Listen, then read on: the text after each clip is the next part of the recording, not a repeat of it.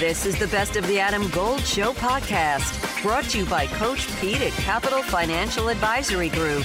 Visit us at capitalfinancialusa.com. We have not spoken with Ryan Wilson of CBS. It hasn't been that long. It feels like so much longer because we love talking with Ryan.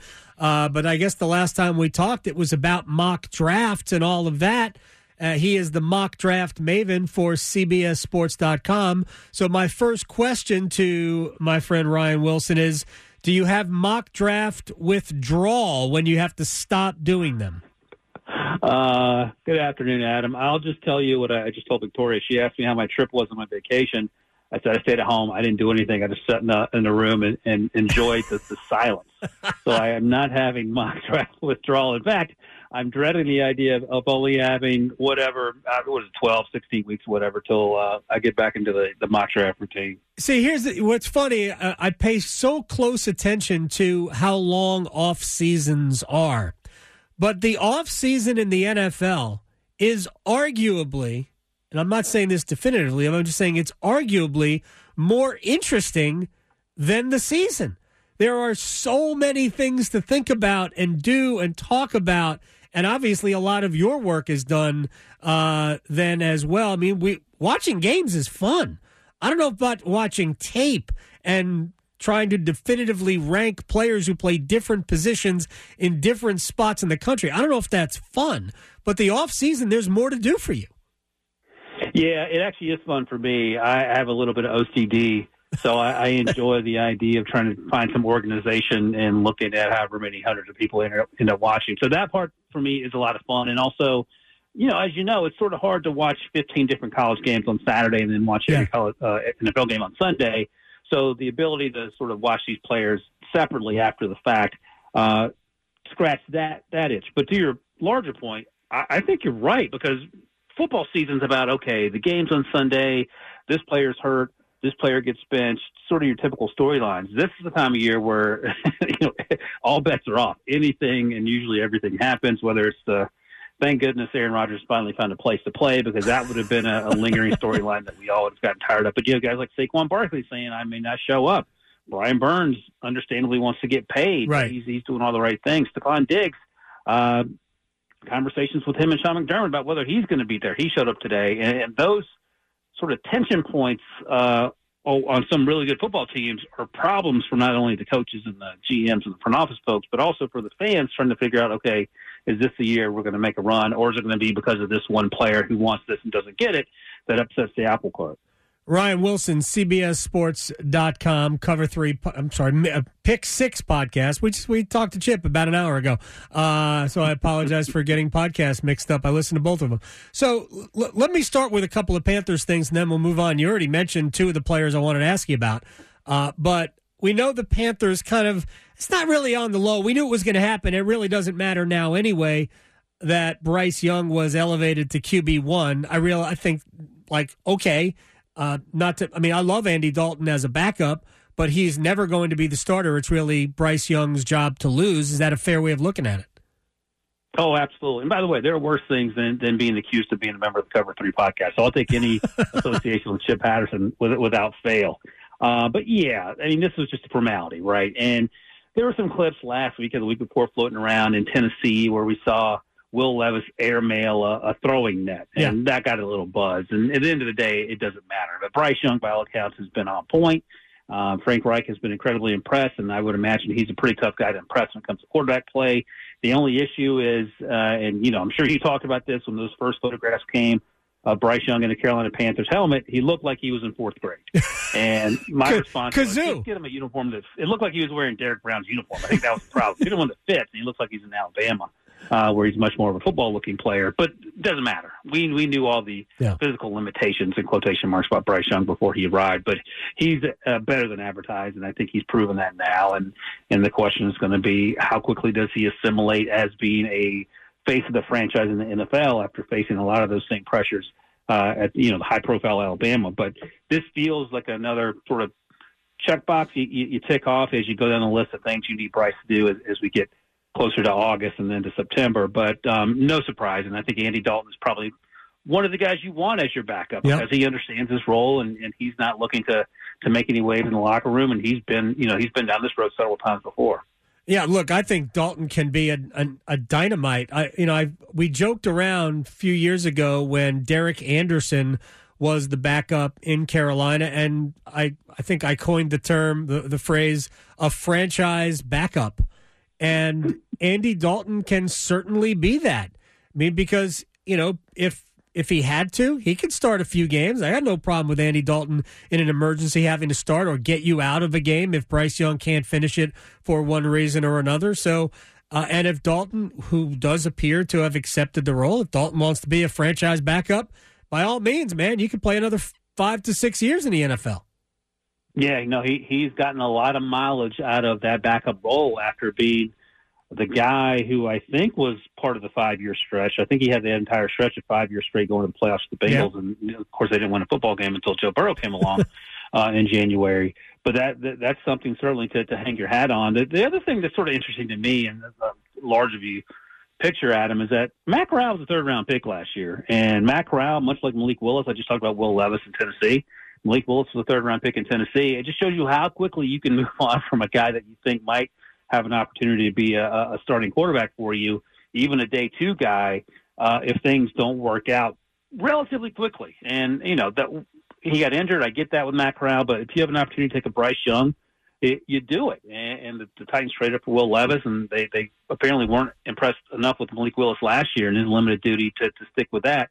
So it just goes to show you this is a short-term situation.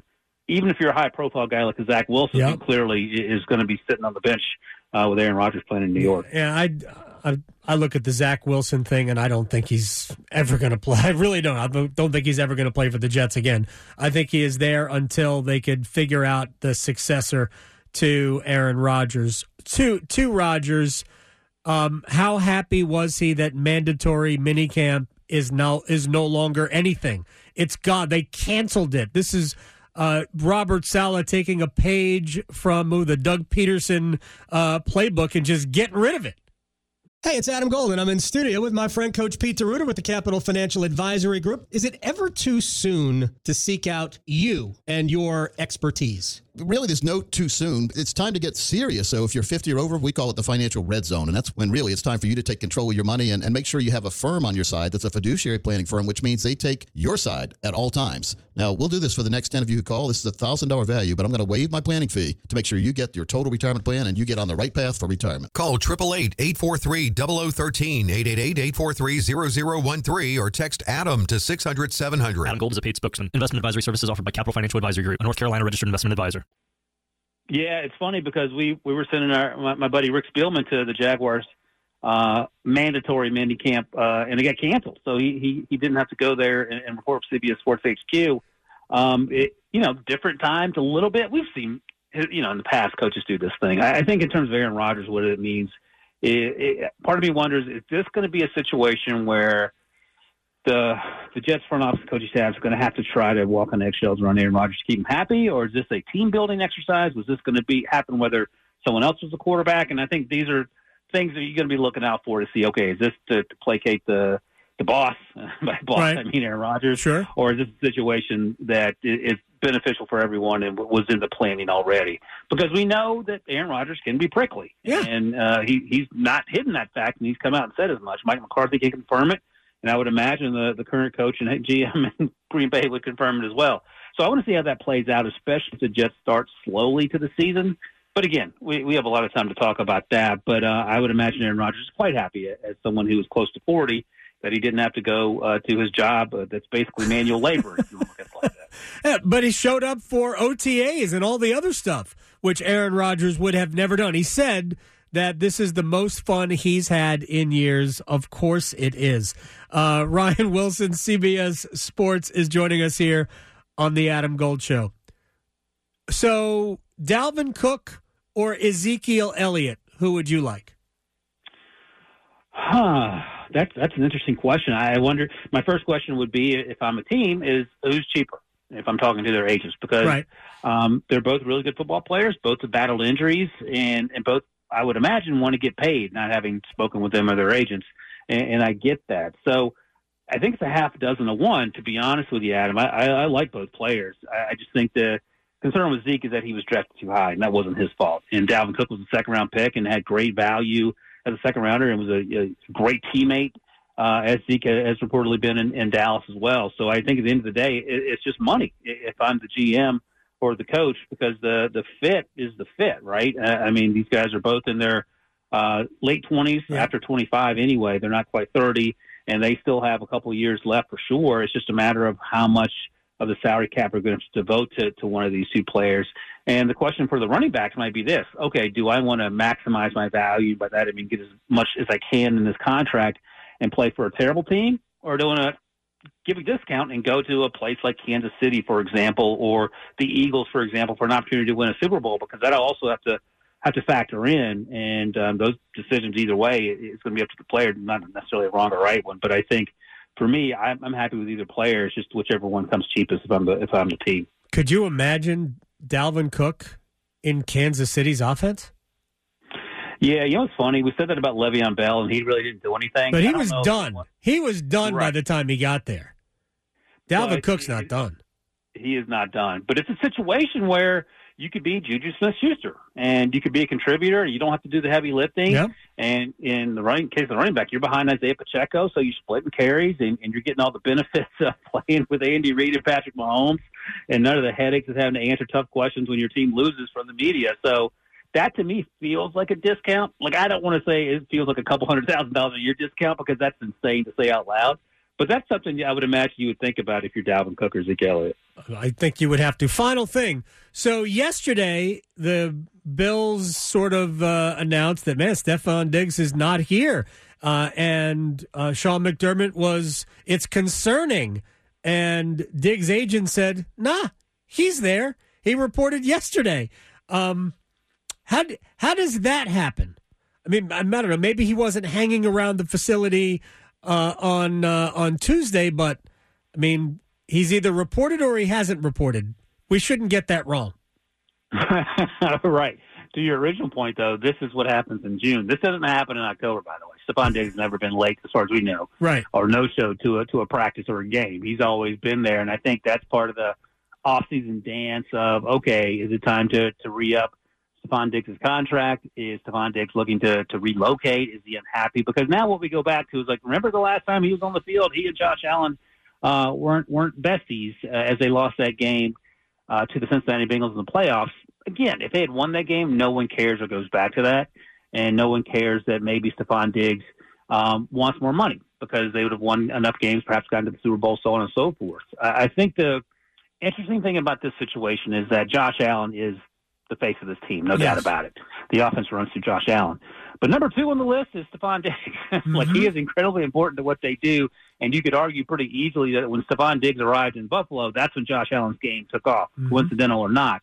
The other issue is that it's rare that someone who isn't a quarterback has any leverage in the NFL in terms of negotiating. Stefon Diggs has a little, actually, because after him, there's Gabe Davis on the depth chart at wide receiver, and that's about it. Now, you have Dawson Knox, you drafted Dalton Kincaid, both tight ends, but I don't think you're going to revamp an offense without Stefon Diggs around the running backs and Josh Allen. So I think if there's something Stefon Diggs wants to happen, maybe it happens, because it's hard to move on from him and expect this offense to look like it has the last few years, even though Josh Allen has gotten better each and every year, disregarding the issues when he struggled with the elbow injury.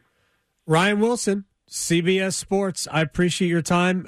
Go back to doing nothing, because that's what you wanted to do, and I don't blame you one bit for doing nothing when after all that you did for 13 months of last season.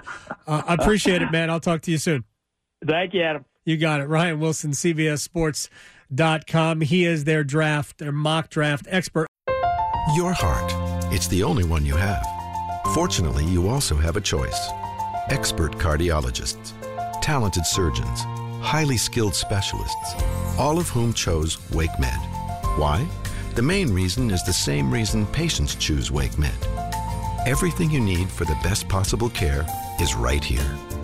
Learn more at wakemed.org. WakeMed Heart and Vascular Physicians. Your heart, your choice.